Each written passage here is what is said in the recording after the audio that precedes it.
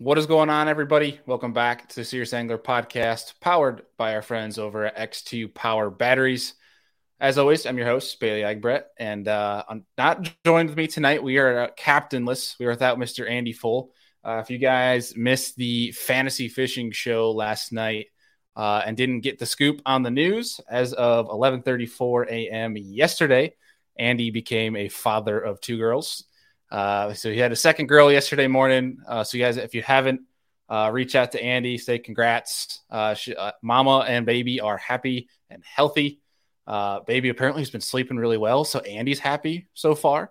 So again, big congrats to the full family that has grown by one this week. And we're super pumped. And Andy, I'm sure will be back, but obviously he's taking his time, making sure all is well at home because he literally did just move into a new house just a few weeks ago. So a lot going down in the full household, but we're happy for him. And we'll get Andy back on here shortly. You guys will have the captain back to add his twist to things. But tonight you guys are stuck with me, and it's going to be a really fun show. We got two guests coming on, Mr. Steve ESTES from Bass Fish Electronics and Mr. Matt Becker, who has not been on the show in a while. So I'm pumped to get them back on because we're going to be talking about some fish electronics, maybe some secrets, some hacks, some mods. I'll try to pry as much out of these guys as I can. I know they got a lot bottled up in their very knowledgeable brains. But we'll be talking about a bunch of different stuff in regards to fishing electronics. So if you guys have questions, fire them into the chat because we'll bring them up on the screen, talk about them, answer as many as we can get to. It's going to be a lot of fun. And before we get them on the shows, quickly, if you guys have not done your fantasy fishing picks for Lake Murray this weekend, we had our show last night on that where we went through our picks, predictions, and such. Make sure you guys check out that show if you want any help with your selections. But beyond that, that's all the news I have for you guys. We'll have a little bit more at the end when we let these guys go. But without further ado, let's bring on our guests for today's show, Mr. Matt Becker, Mr. Steve Estes. What's going on, boys? Hey. How you boys doing? Well, I'm a little bit in between tournaments, so I kind of turned into a laborer. I was out working on the yard all day and doing landscaping, building the driveway. I mean, just slaving away. So it's not as fun as the fishing side of things. No, you're getting put to work. Yeah, I know. Steve, what about you, man? How are things up in your neck of the woods? No, we're crazy busy up here. Shop's full of boats. We got 6 boats in here right now. We're just rolling through. Everybody's getting their stuff out and on the water, so we're rocking and rolling up here. Yeah, I was gonna say this has got to be kind of peak season for you guys, right? When turnover. Yeah, especially up in this neck of the woods. Everybody's getting their boats out, so it's definitely a little crazy right now. Yep, everyone's getting ready, getting antsy, getting their tax returns, and they're like, let's go see Steve and get hooked up. Yeah. That's it. Yeah, exactly. Yeah, they're people that kind of came to fruition of all the winter probably tampering with their stuff. They're like, I should probably get this done right. I'm going to take this over to Steve. That way I don't break anything more than they've already broken, I'm sure, throughout the winter. But it was full-fledged here in the Northeast this past weekend in regards to at least seeing, Lake Erie and some of our Finger Lakes. I don't know if I've seen this many boats out this early in the year. Like, honestly, even more than it was COVID year, which kind of surprised. But when it's 80 degrees, you got your jet skiers and wake boaters and their wetsuits that are already out and about, which is kind of depressing.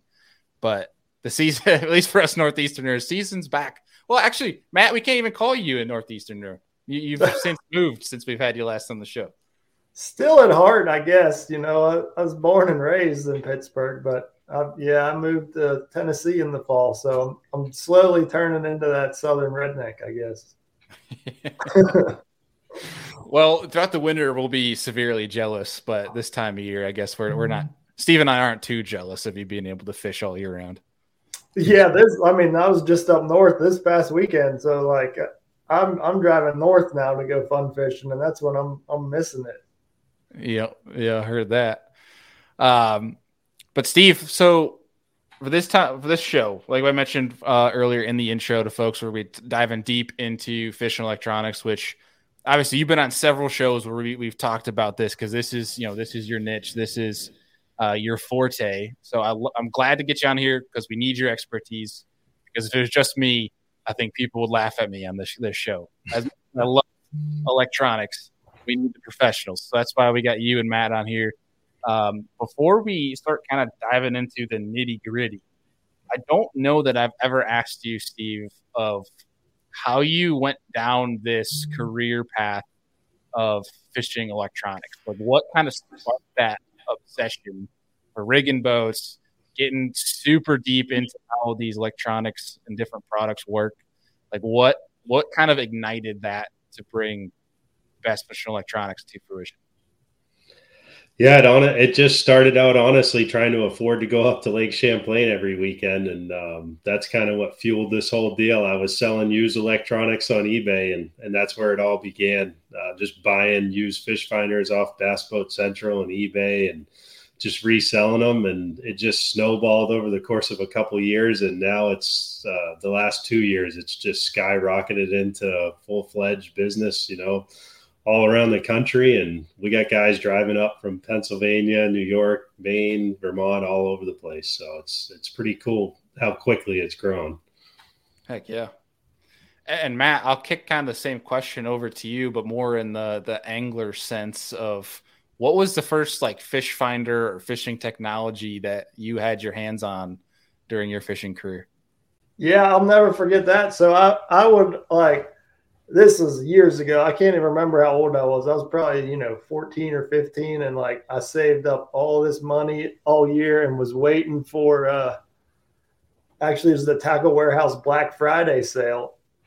And I bought my first Lowrance 8. I think it was an HTS 5. Like the tiny, it's like a phone screen. If you compare it to what we have now, it was the tiniest little thing.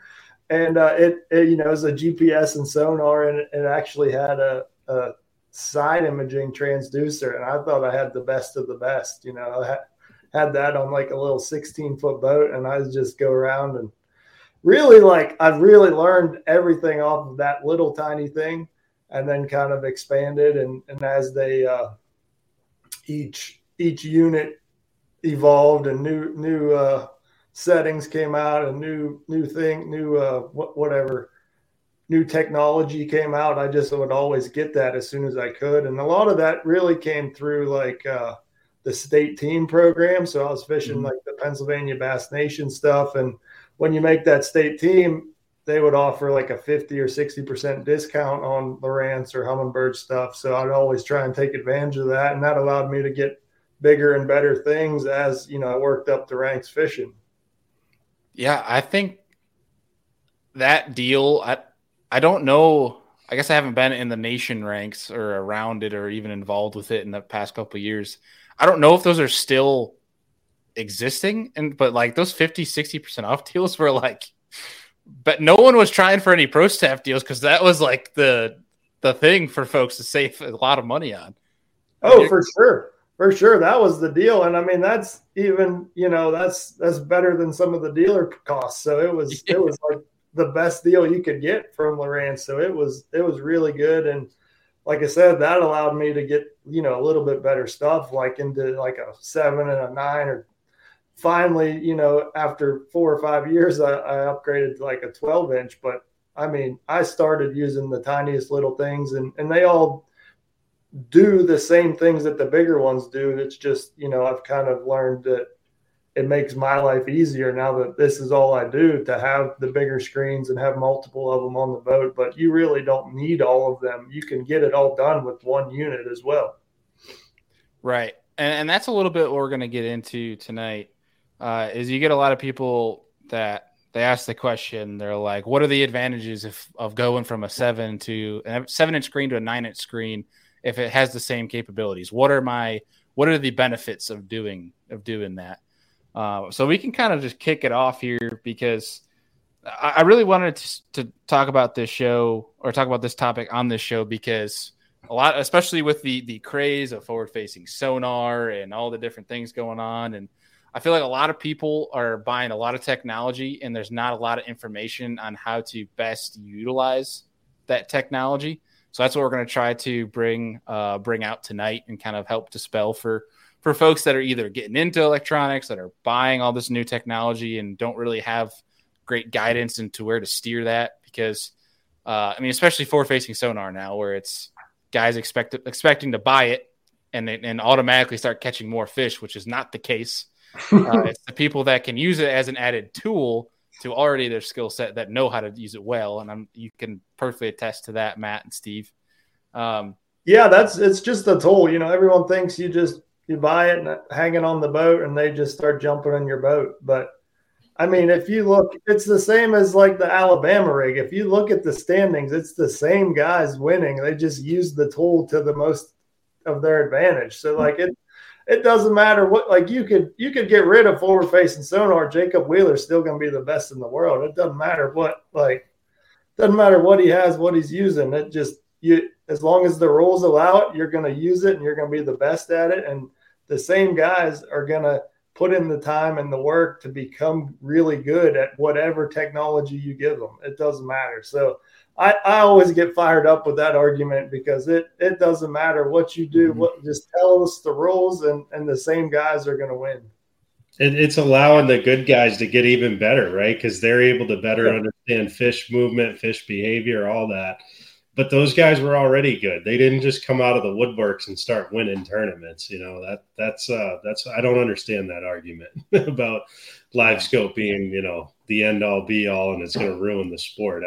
The guys that, like Matt said, the guys that were good are the guys that are doing good now. We're already doing good. So, at the end of the day, the fish are always going to win. Like they're already changing. They're adjusting to whether they hear it or feel it.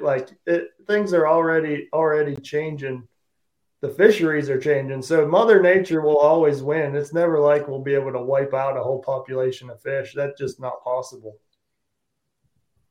Yeah, and that's the one thing I firmly believe anyone that's really out there and raving about how horrible this forward-facing sonar is probably hasn't used it.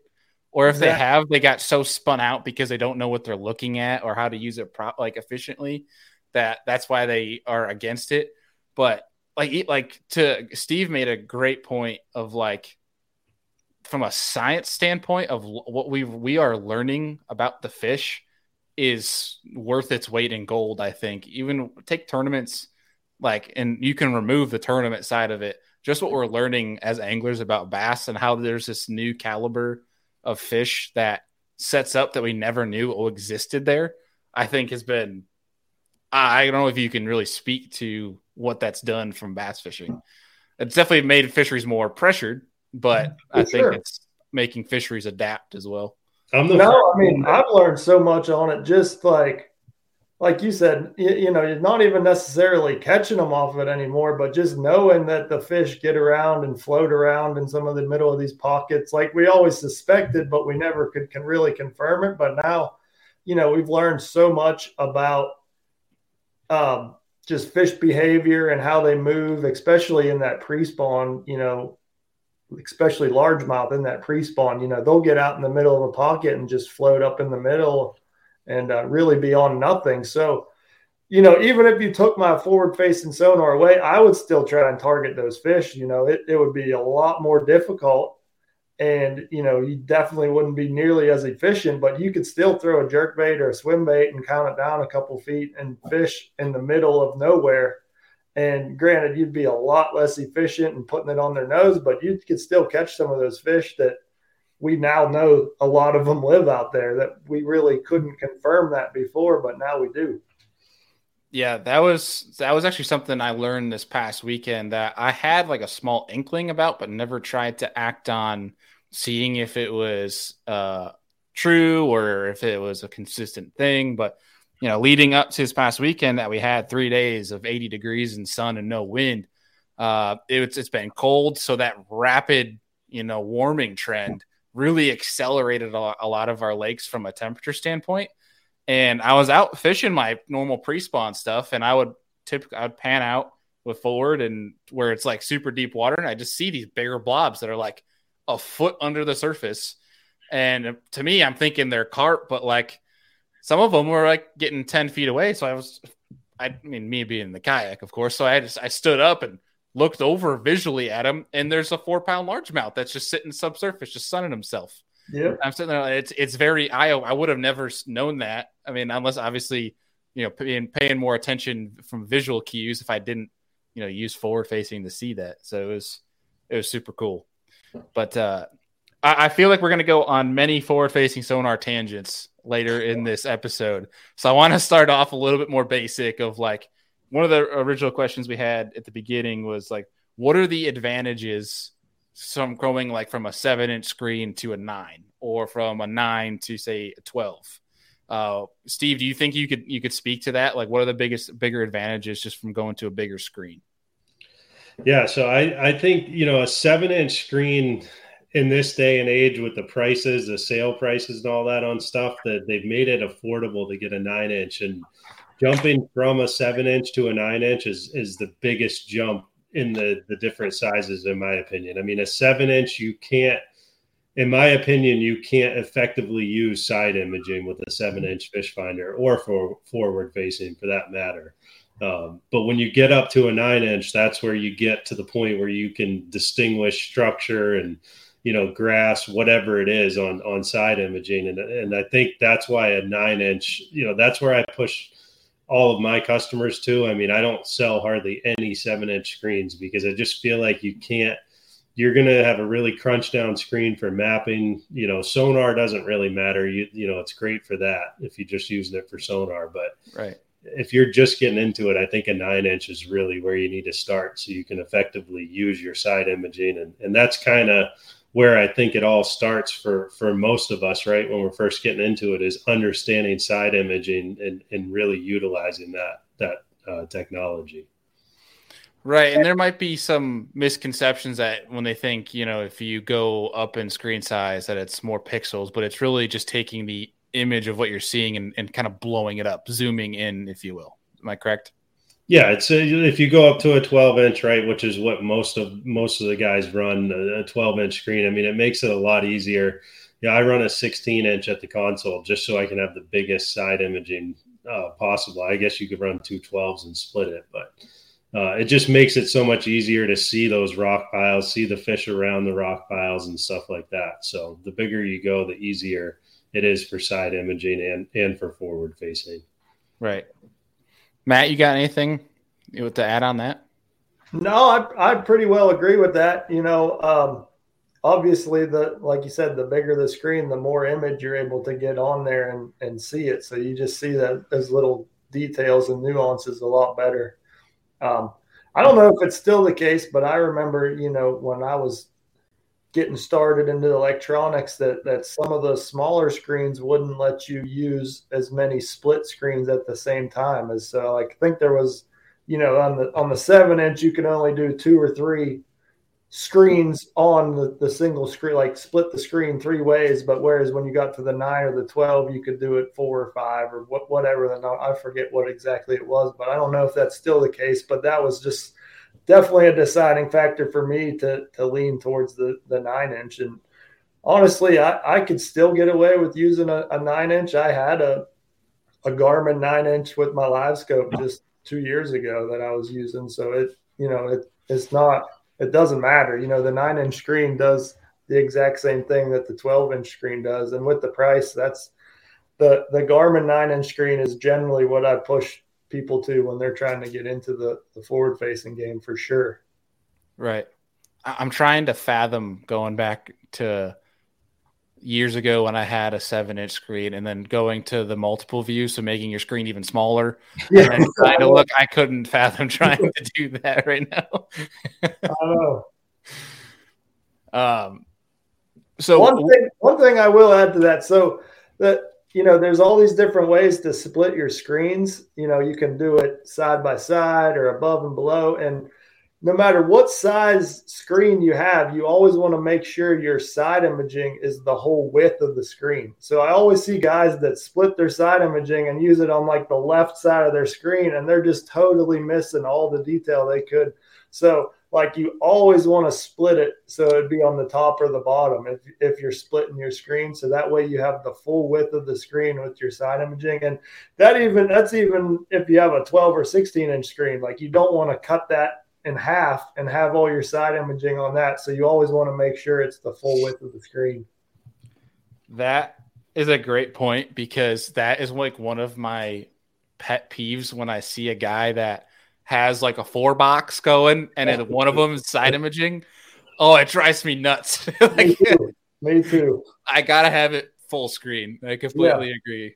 It's really not useful if you get it split down like that. You can't see anything. I mean, a boulder is going to look like a fish at that point if it's that small. You got to have it wide for sure. It's a great point.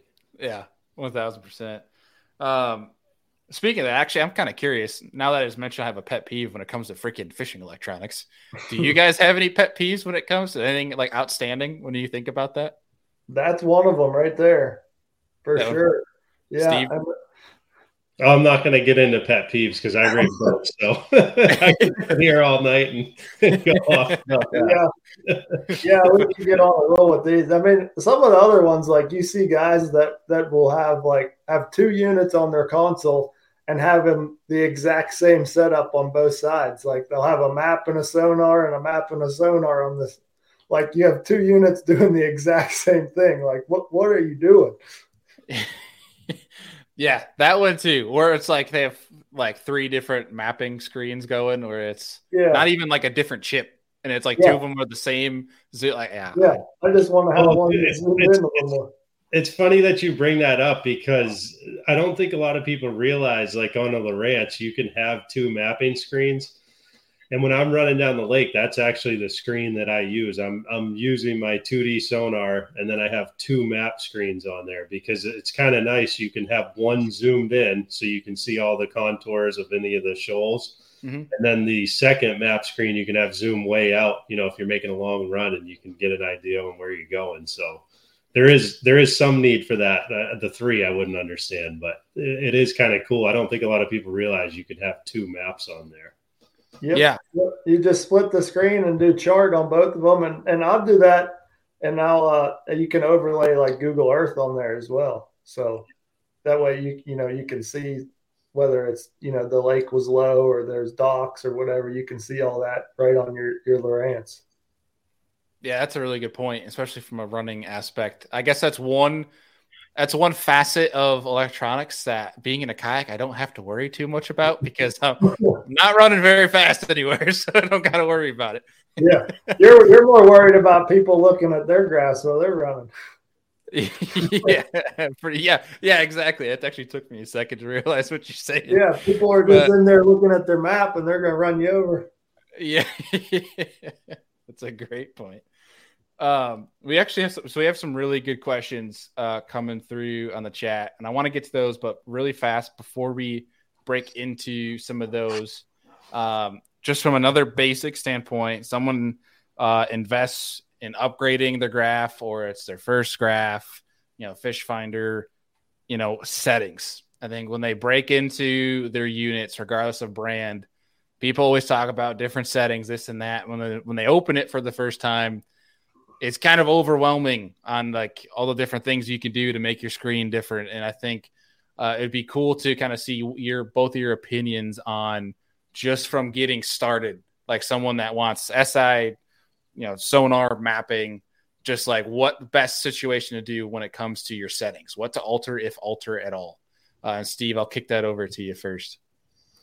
Yeah, I mean, I think leaving it on auto is the biggest overlooked thing when you buy a new graph. I think a lot of people want to go in and they want to change, take it off of auto and start changing their contrast, or whatever it is. Different brands have different settings, but my biggest advice to anybody just getting into it is to leave that on auto. Like a Lowrance, your side imaging, put it on auto, go plus or minus 4. On the auto, and just depending on what frequency and depth you're at. But, everybody asks me, I get this question weekly, can we go out on the water and you go through the settings with me?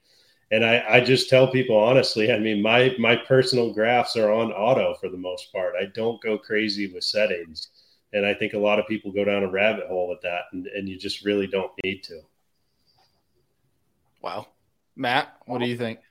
Yeah, I totally agree. So like when I get new units put on the boat at, whatever beginning of the year I'm setting up my boat, really the main things I adjust is just the Keller palettes that I like, that I'm used to. So I run Lowrance for side imaging and down imaging and sonar. So I'll change up the Kellers that I'm used to. I like the black and white one for the down imaging, just because when you see a fish on the down imaging, it's going to be a white mark on a black background. So it's going to show up better than some of the other colors. That's my theory on it. That's just what I've used for a while, and I've become just familiar with it. And then the side imaging, I use one of the blue colors. I don't know the numbers or anything, but as far as settings, like really the only thing you change is the sensitivity, and you just bump it up or down a couple clicks, leaving it on auto. So you leave it on auto and either go -2 or +2, just depending on like water clarity and depth and stuff like that.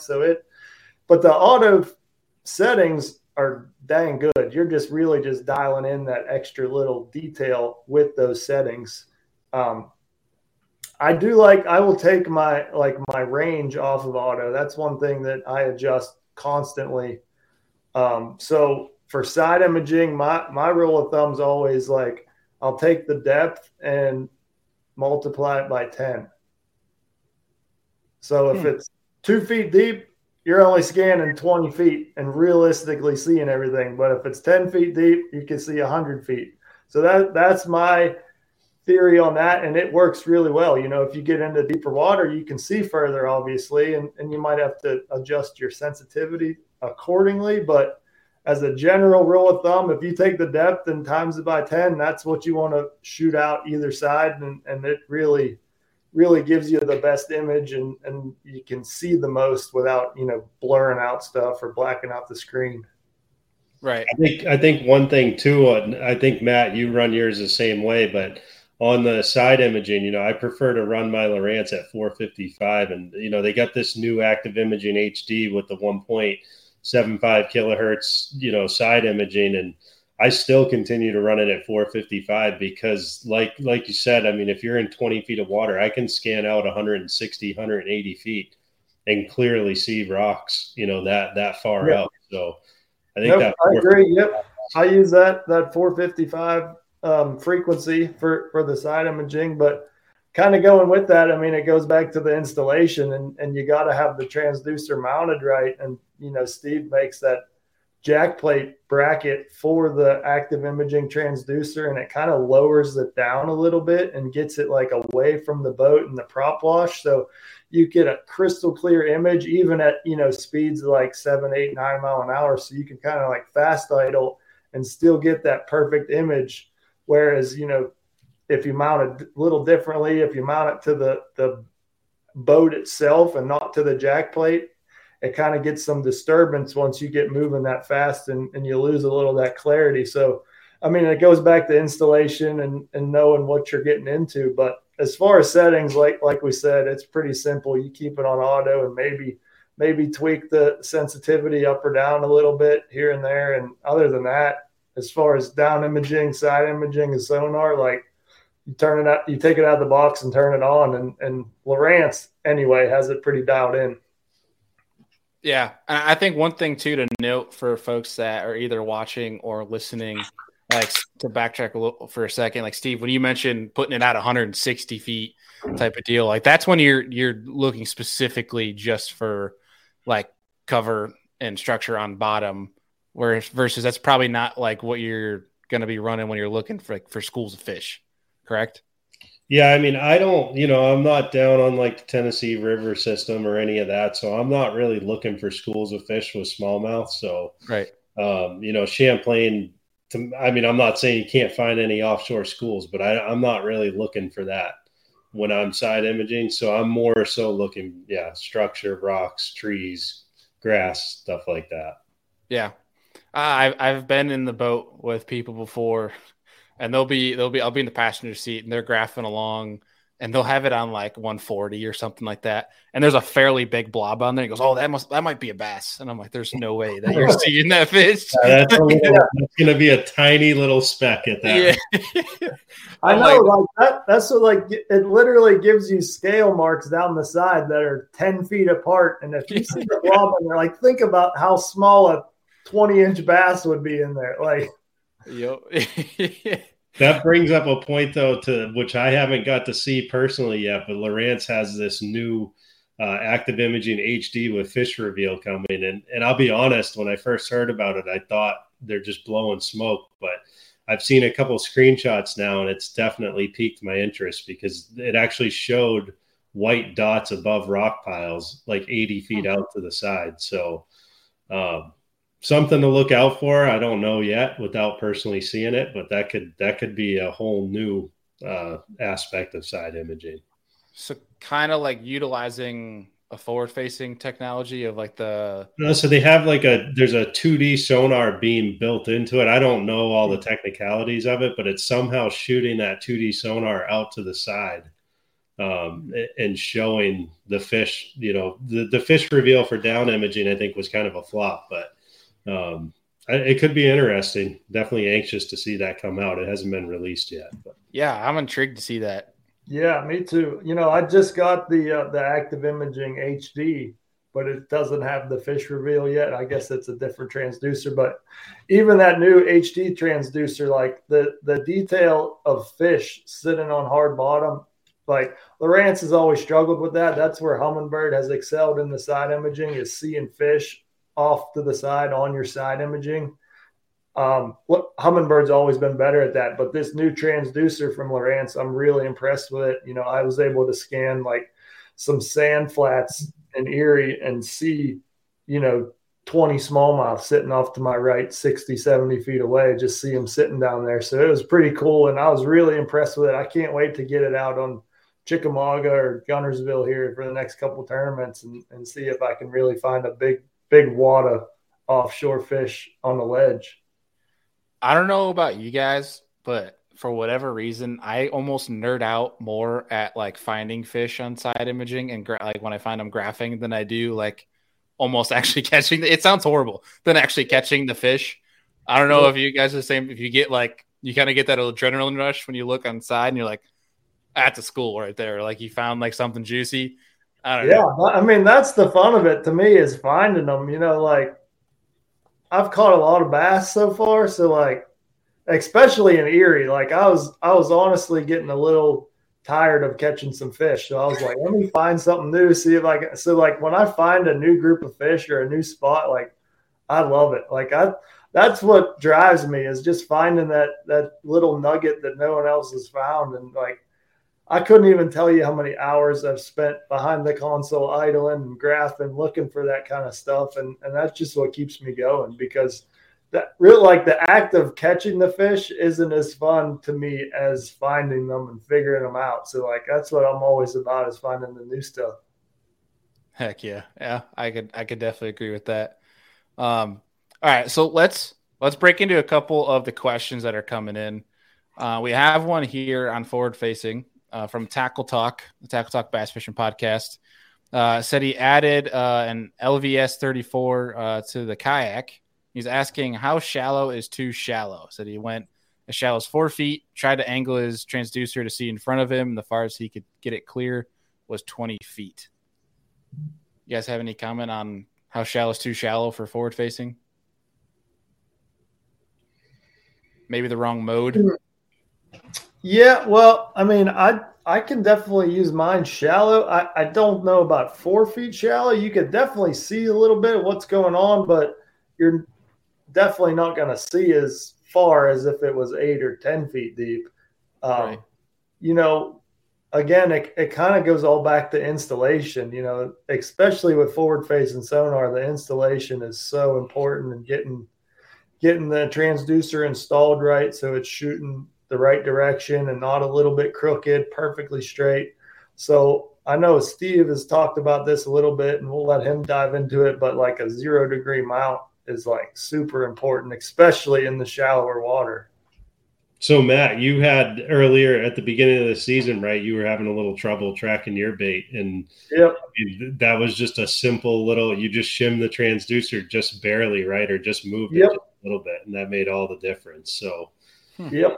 I think that's the most overlooked. I mean, let's go back to the question real quick. In 4 feet of water, I think perspective mode is what's going to shine when you're in 4 feet. You can't go out in forward mode in 4 feet of water and think you're going to see anything really useful, because 20 feet is realistic in 4 feet of water. I mean, maybe 30 or 40 feet with the perfect installation, but forward facing, I think, is a lot more valuable in 8 feet or more, maybe even 6 feet, but I'd say 8 feet or more, is where it's really going to shine. 8 to 10 feet, I think you can comfortably see 60 feet out. And then once you get over 12 feet or 15 feet, you're going to see probably 100 to 120 feet out in front. So, yeah, I think there is some unrealistic expectations on forward view. But if you're going that shallow, I think that's where you really need to utilize perspective or scout mode.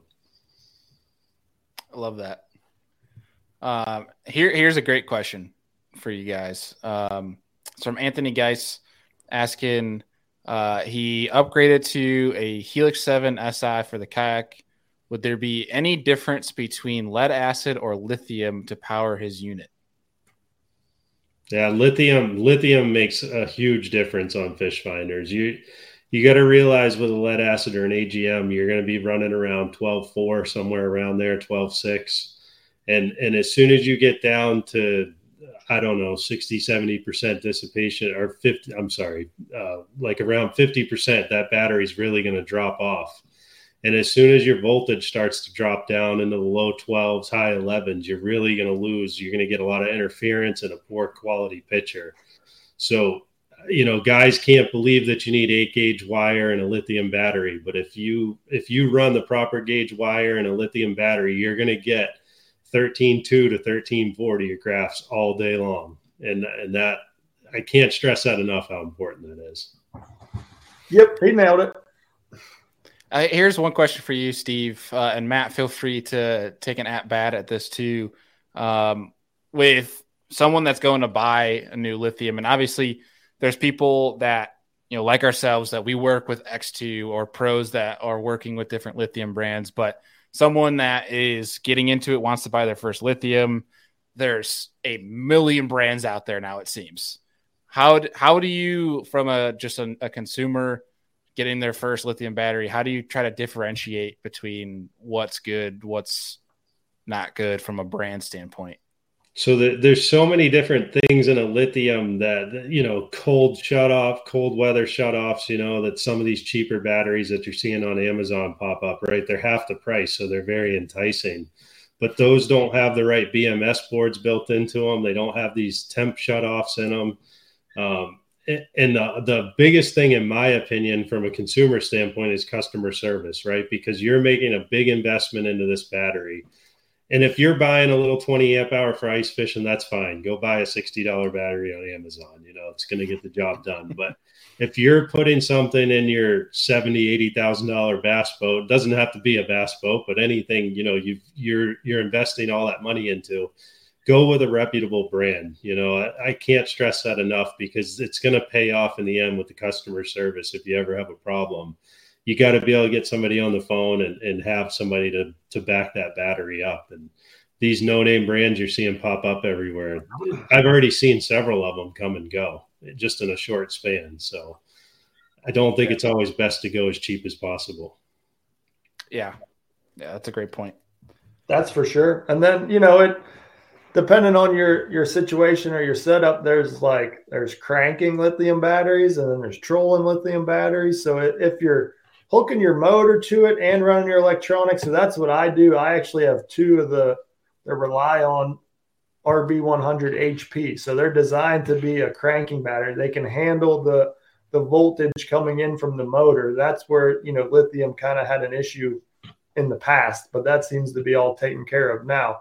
But those batteries are designed to handle that, and I run two of them in parallel, so it basically just doubles the capacity of those two batteries and just gives me endless amount of power. It's really an overkill setup, but I want to have 100% no doubt confidence that every time I turn my key, my motor's going to start. I'm never going to get stuck no matter how long I stay in one spot with all my electronics running. So you can set it up so many different ways. You can get like a 50 amp hour and use that just for your electronics and not hook your motor up to it. Or, there's so many different ways you can set it up. So there's lots of different options out there for everybody that you don't need to be,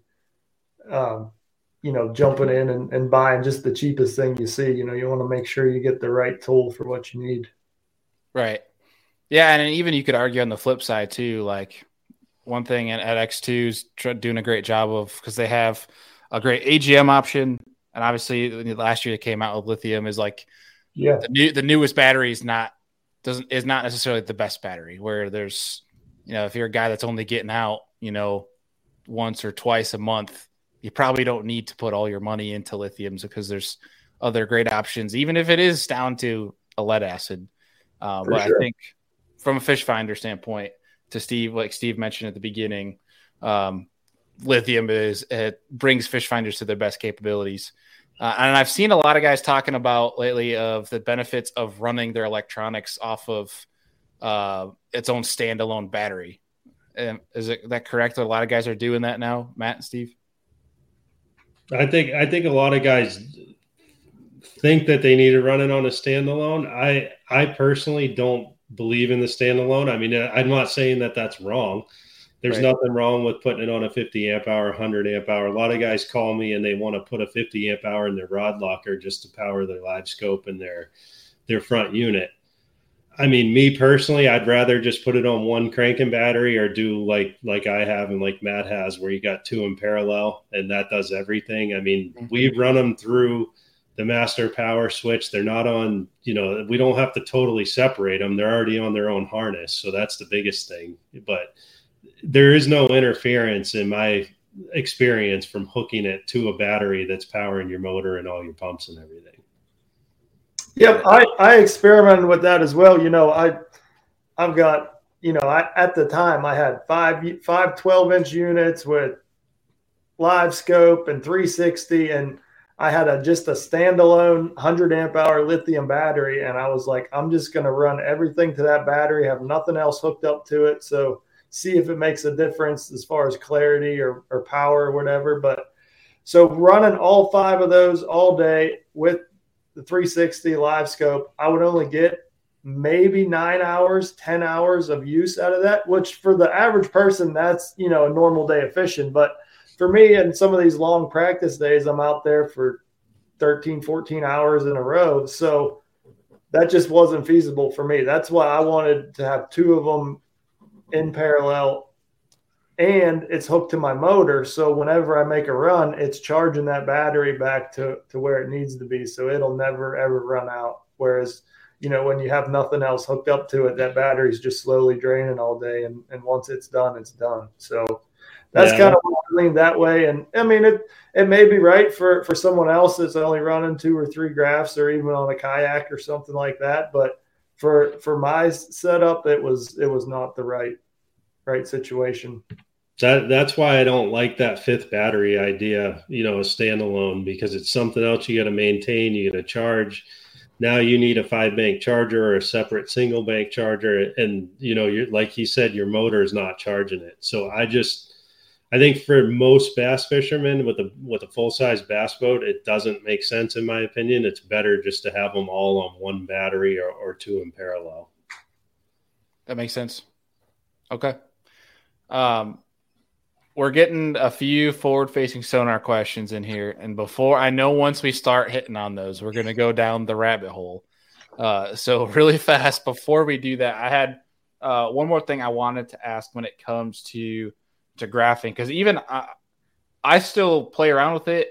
And I'm quite honestly, I don't know the optimal setting to put it on, but and this probably comes back to what we were talking about earlier, where you guys just said put it at auto. But when it comes to scroll speed, I think that's something that people don't really understand, especially myself, when it comes to scroll speed, whether is slower better, is faster better? Like what is your guys' opinion when it comes to scroll speed? Go ahead. I'll let Matt touch on that one. I don't touch the scroll speed. I've never changed it. I don't even turn 2D sonar on the front. So, yeah, I mean, I don't mess with the scroll speed. Okay. Yeah, that's why I was trying to push it off on him, because I don't even know what to change it to. I leave it however it is, and exactly what he said. The only place I have 2D sonar or even down imaging is at the console. At the front of my boat, I don't even have the 2D sonar transducer plugged into my unit. It's just laying there, just as basically a backup or something, just because I feel like it interferes a little bit with your live scope, and I'd just rather have no other sound in the water. I just have it disconnected. Okay, I got you. I've been trying to putz around with this, especially from like the Humminbird side. Like I know with side imaging, it's really the one that I've just kind of looked at, because and again, just for folks listening, take this as a grain of salt, because this is coming from my brain where I don't fully understand how it operates. But the slower the speed would be the more detail, but the faster the speed, the less detail, but more real time, if that makes any sense. I know that's how it is with the 360. So I've adjusted it on the 360, like the scroll speed or refresh speed or whatever it's called. And yeah, definitely the slower you go, the more detail it is, but the faster it's just refreshing faster. So it might be a little blurry or something, but you're still getting the idea on there. But right. Helixes are great units. That's probably one of the best value units out there is the Humminbird Helix. I've got 2 of them on my boat, so there's nothing wrong with them at all. Yeah, I'm running 2 on the dang kayak, and they're pretty dang bulletproof. I even with me working with the crew over at Johnson Outdoors, I still talk about it's my biggest pet peeve is using that dang dial to go and mark waypoints. Or if they could make a Helix with a touchscreen, it'd make so many people happy. Yeah, I got 2 Lowrance and a Helix at my console, so like I'll be touching the Lowrance screen and then over to the Helix and like start pressing the screen. Like, oh wait, that's funny. I forgot we're still in like 2005 here. Yeah. Oh, that's good. All right, so let's start diving into it. We got about 10 minutes or so, and I'll let you guys go. I appreciate you guys jumping on here. This has been fun so far. The forward-facing sonar one I know is we're going to go down a rabbit hole, so that's kind of why I saved it for the end before we distract for all the other different topics I wanted to hit on when it comes to fishing electronics. So with Cayuga Creek Outdoors asked this question. This is going to kind of spiral a couple of questions I have for you guys. And he's asking any idea on what's going to be the next big technology advancement with either forward-facing sonar or fishing electronics in general. And that kind of stemmed, one, if you guys actually have opinions where you think it's going to go, that's first part of this. But then 2, comments on this trend that I'm seeing.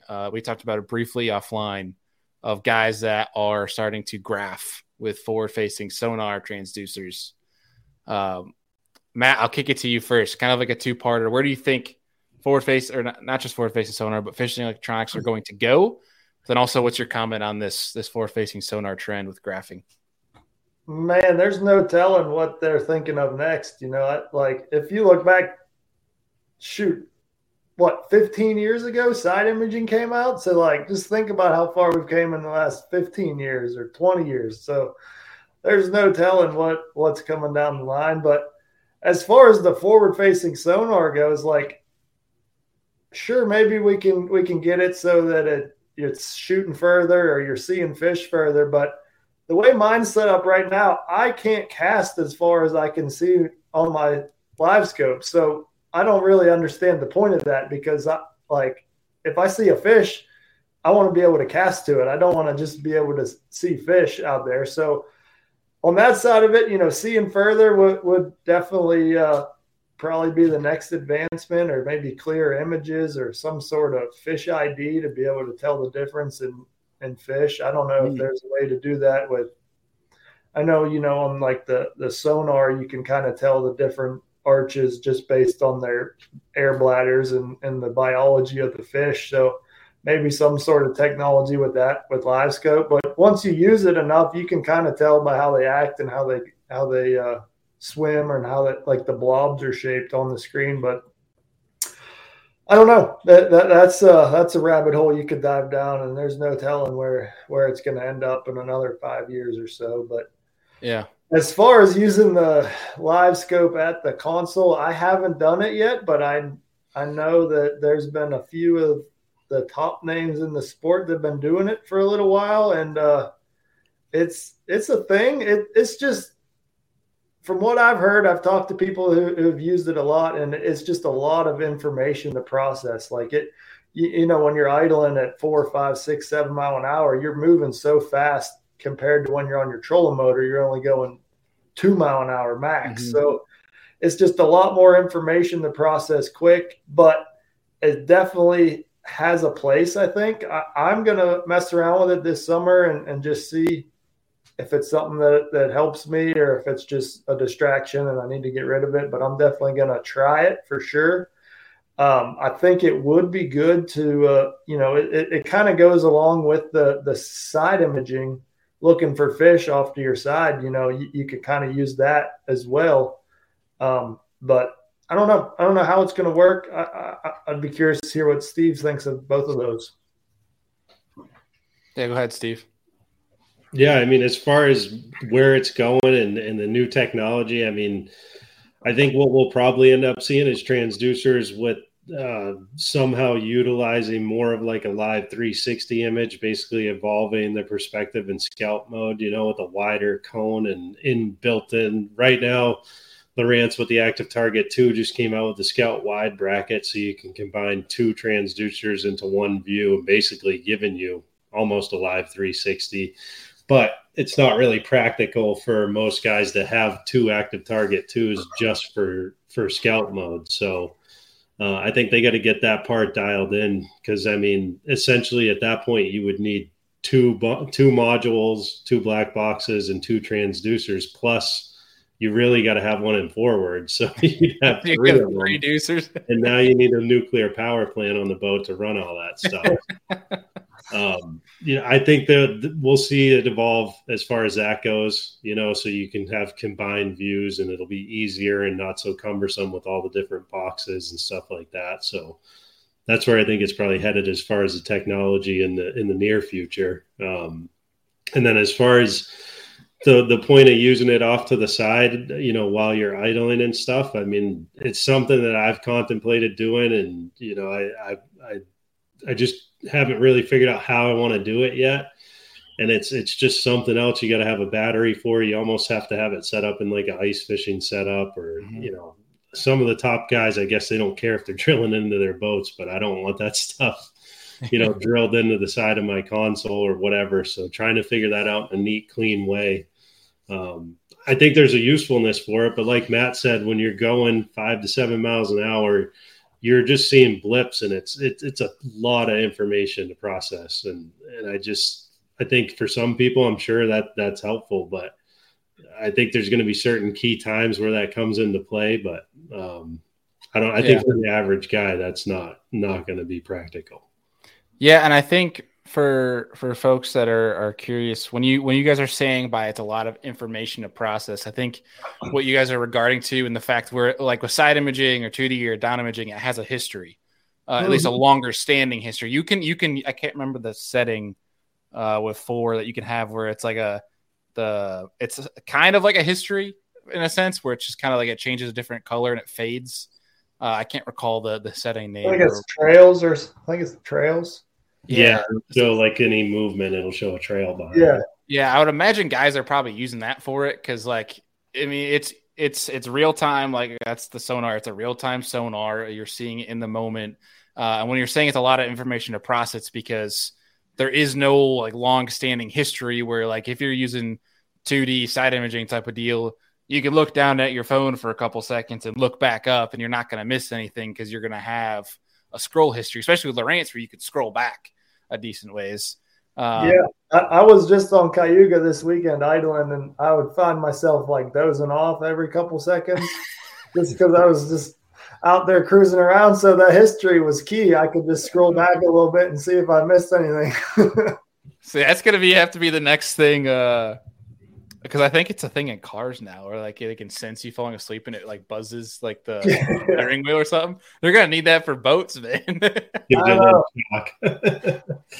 Yeah. Oh, that's funny. But yeah, I think that's what, in regards to what you guys are getting at, is that's something you really have to pay close attention to, because you look away for a second, you're gonna miss kind of what you're looking at. Yeah, and from what I've talked to people, that the main thing they're using it for is they're basically kicking the boat into neutral and just scanning the rocks or the hump or whatever they're looking at.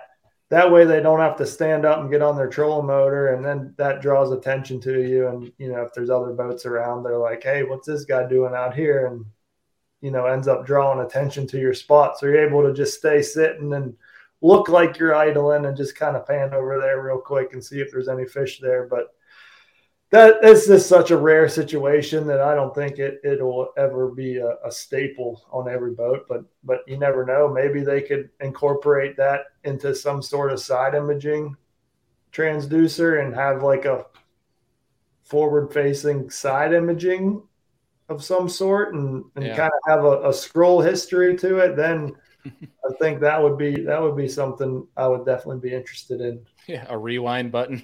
yeah, basically, yeah. Because from my understanding, there's two different methods that are being done. Whether it's like, I believe it's some people are putting it on like a jack plate on like as a fix, but then you can also do like a hand steer, like right at the console, that you just kind of drop it in to like a little mount type of deal. But I believe that's the only two methods that, at least that I've heard. Doesn't one of the guys have one on each side of the jack plate? I think he's got like, I don't know, 6 of them on the boat or something like that. One of the pro guys. That's talk to, I think, right? Yeah, I was just gonna say, I'm pretty sure. I think that's who it is, right? Yeah, he's got like 6 live scopes on his boat or something. He must have like 12 batteries in the boat. I know. Good Lord, that on top of the motor guy just scares me. Yeah. Oh, that's funny.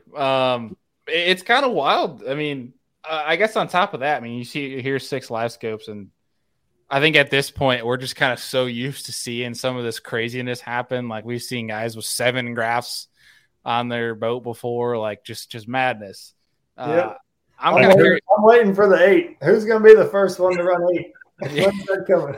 Do iPads count? Because there might have been 8 already. Yeah. I've heard of some of the crappie guides running them on every corner of the boat and having a screen for the clients on every corner. That I can see is a pretty cool concept. Yeah, for sure. Well, I mean, with that, Matt, have you had a co-angler yet that has brought their own like ice fishing live scope setup?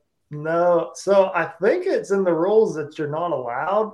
Oh, yeah, I read up on the BFL forum. It's not allowed because there's no fish finder made that does not have GPS built in, and they're not allowed to have GPS on the boat.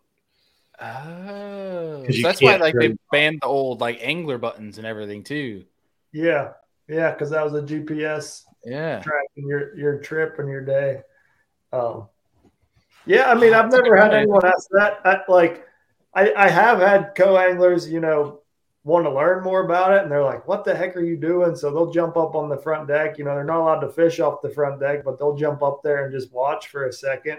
I run the live scope, so I only have that one Garmin unit, or otherwise I could display it on the back and have them sit back there and watch it. But yeah, I mean, as far as none of them have asked to use it yet, put it that way. Yeah. The funniest thing that I've ever had happen fishing a tournament was last summer I forget if it was the Toyota series on Champlain, and we were fishing down a shoreline, and I panned the active target over, and I saw a suspended smallmouth, and I could tell it was a giant.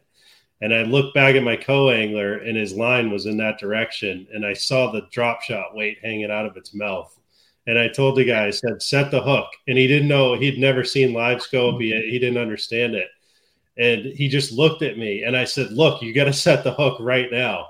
And he reeled up, and it was like a 4.5 pounder. And I've never seen somebody so he didn't understand what had just happened. And he jumped and threw it, but he was mind blown. Yeah, it's like, what kind of sorcery is this? Yeah.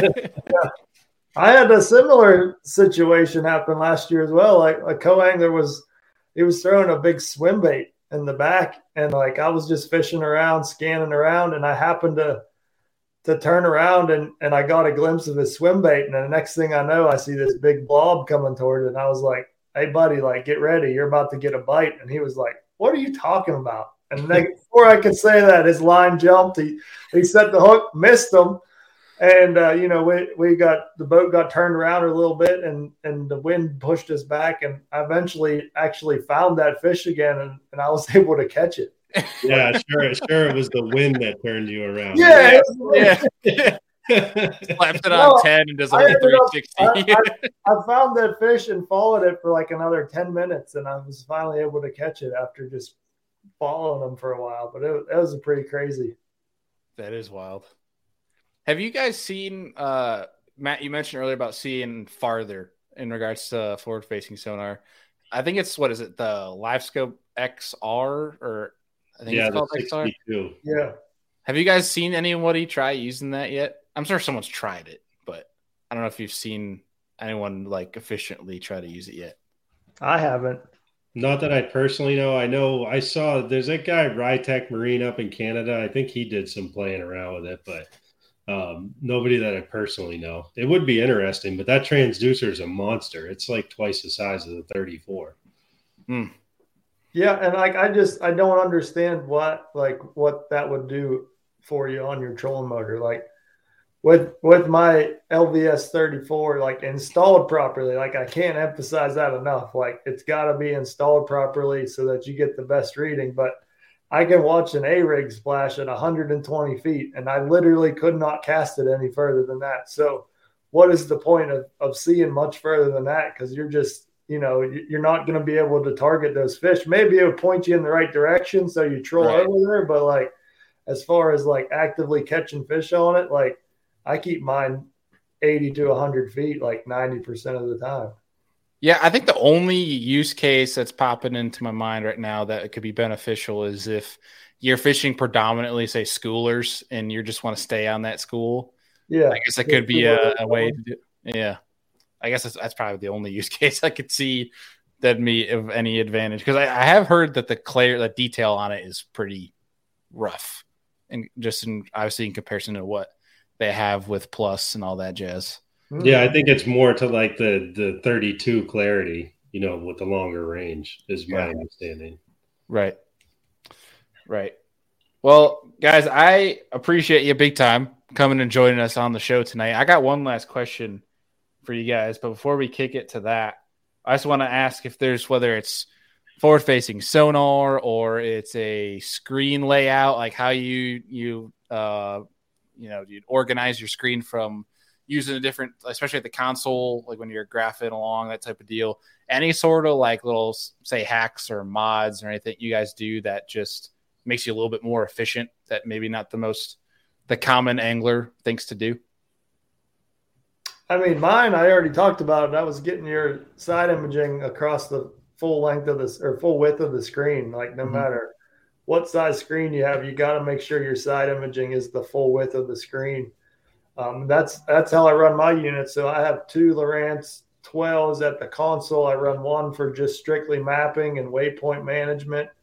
The Lowrances are really good with the waypoint management. They got all the different symbols and you can take notes in there. So like I'm utilizing all of that. I'm, typing out different names for the waypoints and then even going into the notes and being like, rocks, fish here, whatever, you can write out all the notes you want in there and utilizing all those symbols. So I have one unit that I just strictly use all that for. And then the other one next to it, I have side imaging on the bottom. So it's probably 2/3 of the screen height wise and the whole width. That's going to be my side imaging. And then in the top third, I split it halfway between down imaging and sonar. And that's just how I run.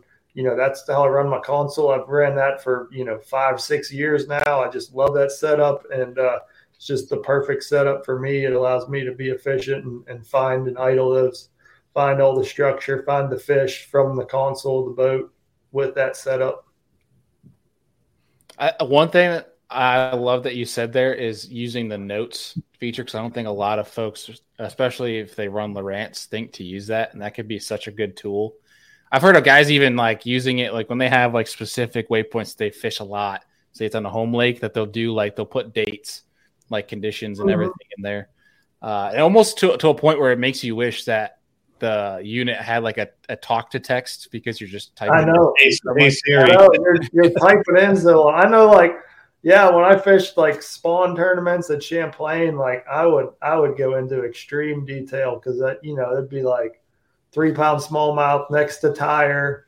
Look for this on the bank, because like the conditions may be good when you find it, but you go back in the tournament and it's cloudy or windy or something, and you're like, where the heck is this fish? I know he's here, but you can't see the same. So having all those notes in there is just like helps you find it again, because even the best GPS antennas in the world, it still can be off by 10, 20, 30 feet, when you get back there. So yeah.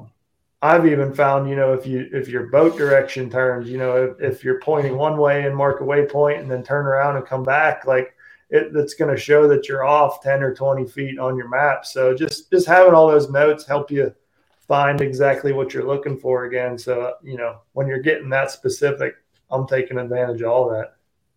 That makes good sense. Yeah, that makes perfect sense. Steve, what about you? I think the biggest thing, touching back to what Matt was saying earlier about the 0 degree, I think that's a huge overlook on most customers' behalf when it comes to forward facing. It doesn't matter what brand you have, but the factory mounts have an angle built into them so that they clear the lower unit of the trolling motor. And there's been some new mounts that have come out on the market from Fish Obsessed, and we're just a dealer for them. I'm not like affiliated with those guys other than being a dealer, but their mount is the best thing that I've seen on the market, because it has spacers built into it that pull that active target or live scope off to the side of the shaft. So it's clearing the lower unit. So you're not, a lot of guys I've seen put a 0 degree directly on the shaft of the trolling motor and they think it's working fine, but directly below them, the signal's actually being clipped. So they're not seeing the stuff below them. So that Fish Obsessed takes that angle out, gives you 0 degree. Plus it's cool because you can do scout mode, perspective, whatever on the fly, no tools necessary. And having that 0 degree makes all the difference in the world when you're tracking your bait, because if that thing's at an angle, you're not directly, when your bait's coming in, you're missing it in part of the column there. Right. So having that 0 degree is, and on top of that 0 degree, lining it up properly on the shaft of the trolling motor. So going up to a rock, a dock, whatever it is, you can visually see a buoy, and lining that up on the shaft with that hard piece of structure and making sure it's dead on. That's some juice right there. I've been trying to keep that under my hat. Me and Steve have talked about that for hours, but trying to keep that under my hat lately, but it's slowly working its way out. But yeah, that installation is like the most important part of the whole thing. Well, don't worry. We are going to clip it and put it on social and blast it for the world. Well, hopefully everyone starts calling Steve and like, hey, let me get installed properly. So that's the goal. Yeah, I mean, he's so busy that he can't fish this summer. So yeah. So he stops taking people's money on Champlain. Yeah, for real. That's funny. Well, I was going to save that for the end. I'll get to our last question here in a second. But Steve, is there anything with Bass Fishing Electronics, whether it's sales wise or anything along those lines, that people can look forward to coming up? No, just, go over to the website. We've got a cabin fever deal there, clearance section, whatever. Check that clearance section out. We got some great deals on HDS 12 lives, 9 lives, Garmin 9-inch, 12-inch units. We still got some left. So those deals are, once they're gone, they're gone. But we've got a pretty heavy amount of stock right now. I stocked up big time this spring, so we'd be able to carry some of those deals through the late spring into the summer and give those guys the option. So check those deals out. And also we got some pre-owned stuff too. We're always adding trade-ins to the website. So that's more affordable stuff for the guys on a budget, not wanting to buy new. That is one thing I was going to call out. So that's perfect. You made it super easy for me. Was the pre-owned stuff for folks that always are raving about electronics being so expensive. Really look into that. Like, again, guys, the website and everything for Bass Fishing Electronics is down below. You guys can tap into that. I love that you do the pre-owned, the used stuff, because you're not one that's going to put something out that's a piece of crap that's completely beaten up type of deal. Like, these are still well usable units and tech that is a much cheaper price than trying to go buy new. So yeah, that's a good tidbit as well for folks that if you think you can't afford it, there's other options that you can take advantage of. You got to check out the power pole or Raptor light too. I know Steve just came out with that recently. So if anyone has power poles and wants to put their nav light on there, like, I don't see any reason why not to have your navigation light on your power poles. Just because all you got to do is flip the switch and your light's on. You know, you don't have to dig in the compartment and find your light and everything. But Steve built a super nice one. Like, it's so easy to install, and like, I've put it through the ringer. Like, I actually had a couple guys in my boat last week, and it got smacked with a few jerk baits, and it still works good as new. So I've put it to the test, and like, it is legit. It's the best power pole light I've ever seen. So like, that really needs to be checked out, and like, people got to start buying them things. I think any co-angler you have is going to love you for having that on your power pole versus the pole that's sitting right there. Exactly. Because I mean, I've experienced it as a co type of deal, and I know some co-anglers like to bicker about that thing, like, oh, he forgot to take his light pole out or whatever. But it's like, when you guys get so invested, you don't think about that that's still there type of deal, where it's now that it's on top of your power pole, you don't got to worry about it. It's not in the co-angler's way. Super efficient, easy, smart. Heck, I forget they're even on. So like, if I take off early in the morning and have to have my lights on, like, I won't notice that they're on till 3-4 o'clock in the afternoon. You know, like, they'll just run all day. I forget that they're on. So like, Steve's lights probably ran like 25 hours of run time already, and it's still kicking. So I'm really, really impressed with it for sure. Yeah, it's just glowing in your driveway because you forget to turn it off. It might be on in the garage right now. I don't know. It's your night light. Let's be honest, man. It's really that bright. I feel like it might be able to light my garage with it. It's awesome. Thank you.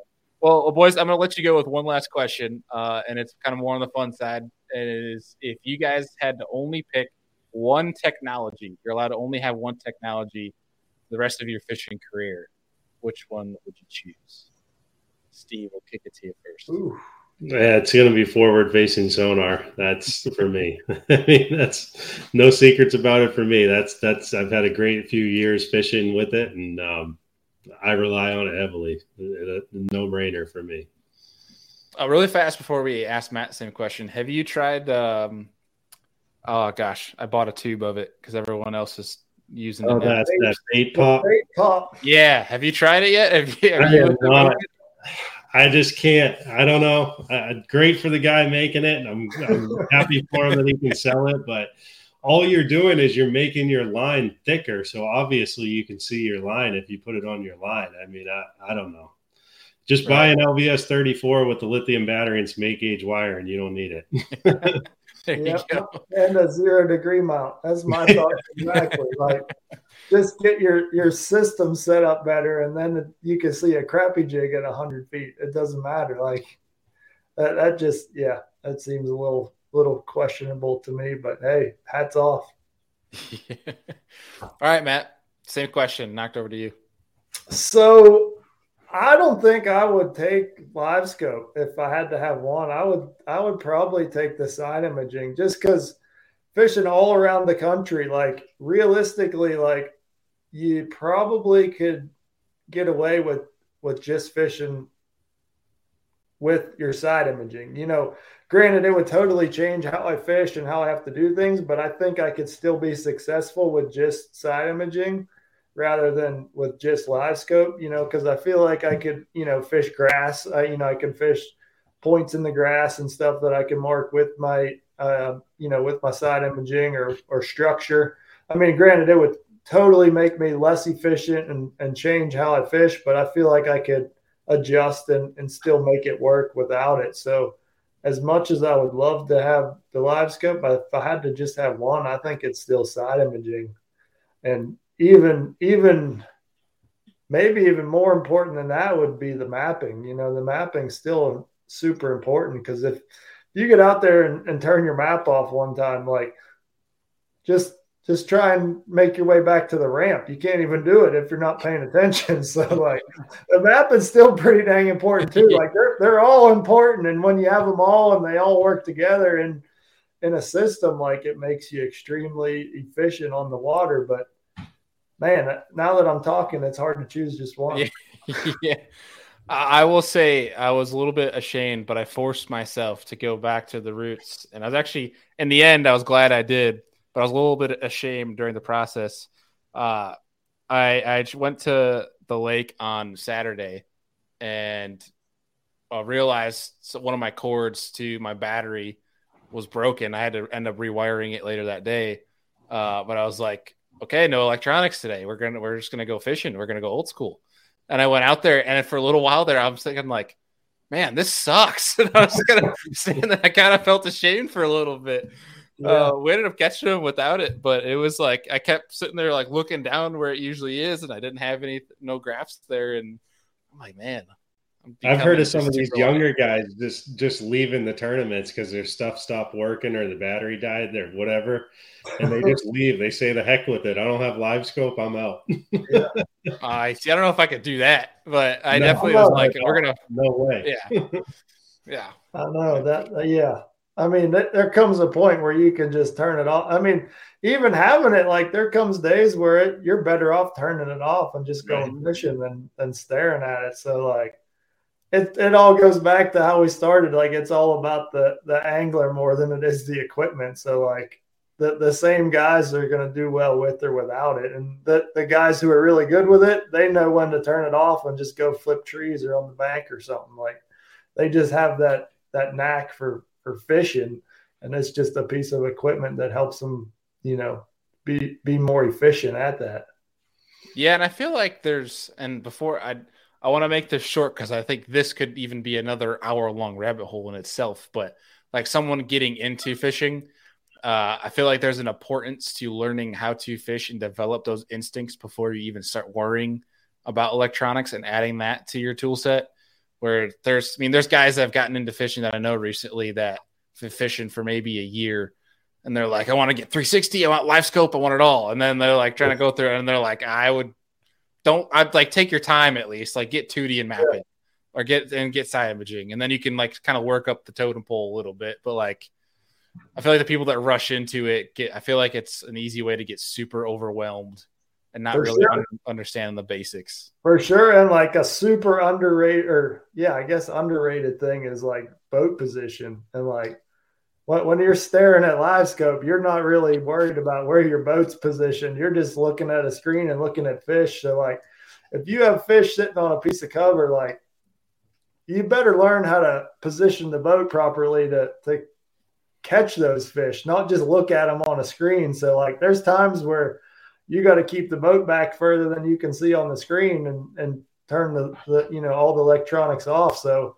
you better go back and learn how to drop a marker buoy on a drop off and pull your boat back. And that way you can visibly see how far away it is and really learn those skills of boat positioning before you work your way and start using the live scope. But that is like a super underrated thing. And I've learned so much about that the last few years, especially like on the Tennessee River ledge stuff, like boat positions, everything. Like, I never had an issue finding the fish on the Tennessee River ledges, but catching them was always my issue. And I learned I was just trying to fish it more like a northern smallmouth lake and was getting too close to them and had to back off and really stay off them and use that boat positioning.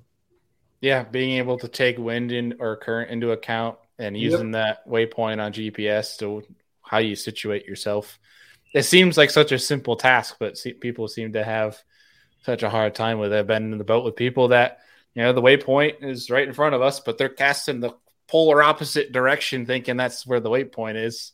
Yeah, I know. And then just like casting distances as well. Like I think your average fisherman, you could go ask them how far they're casting and they don't have a clue. Like they'll say 200 feet.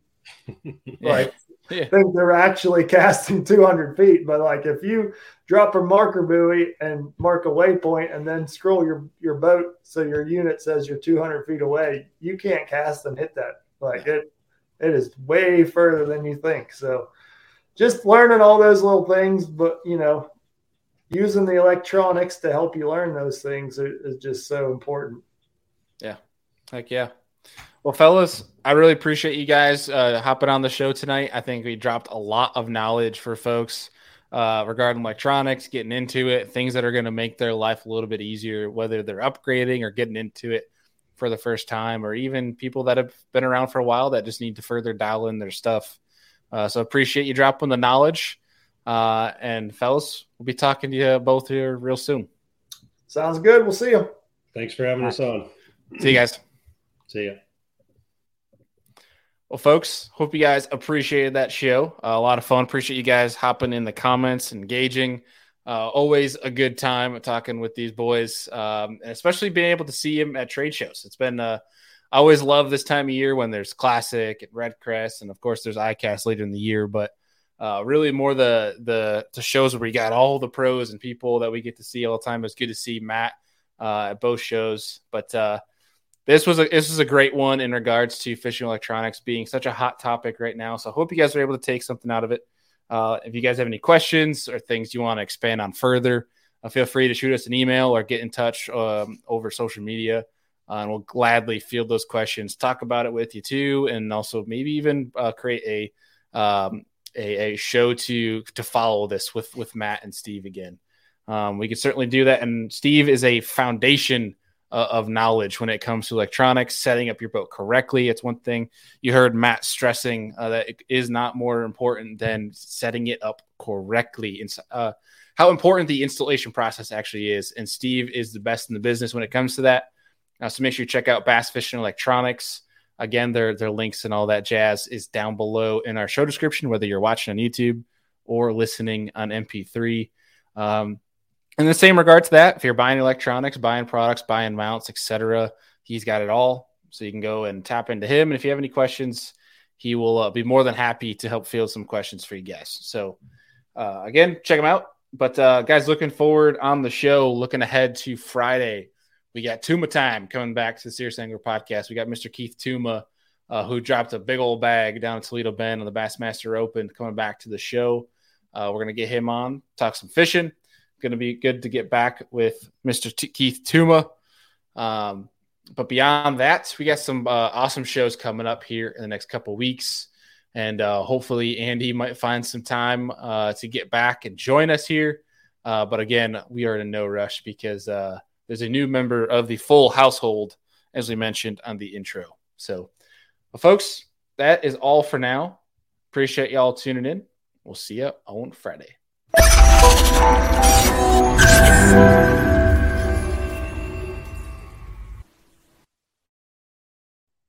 Well, that was an awesome show. Hope you guys enjoyed it. If you can and your app allows it, please leave us a rating and review. It really helps us get seen more, which allows us to access more time and more variables to be able to bring to the show to make it better for you guys. So hope you enjoyed it. And if you did and you liked some of the things we talked about in this episode and want to check out our show partners, all of that is in every single show description. You can click down there. It's got all of our discount codes, all of our links to our show partners, where you guys can go and support the people that support this show and help us make this show happen. And of course, this show does not happen without you guys. You guys know we appreciate you.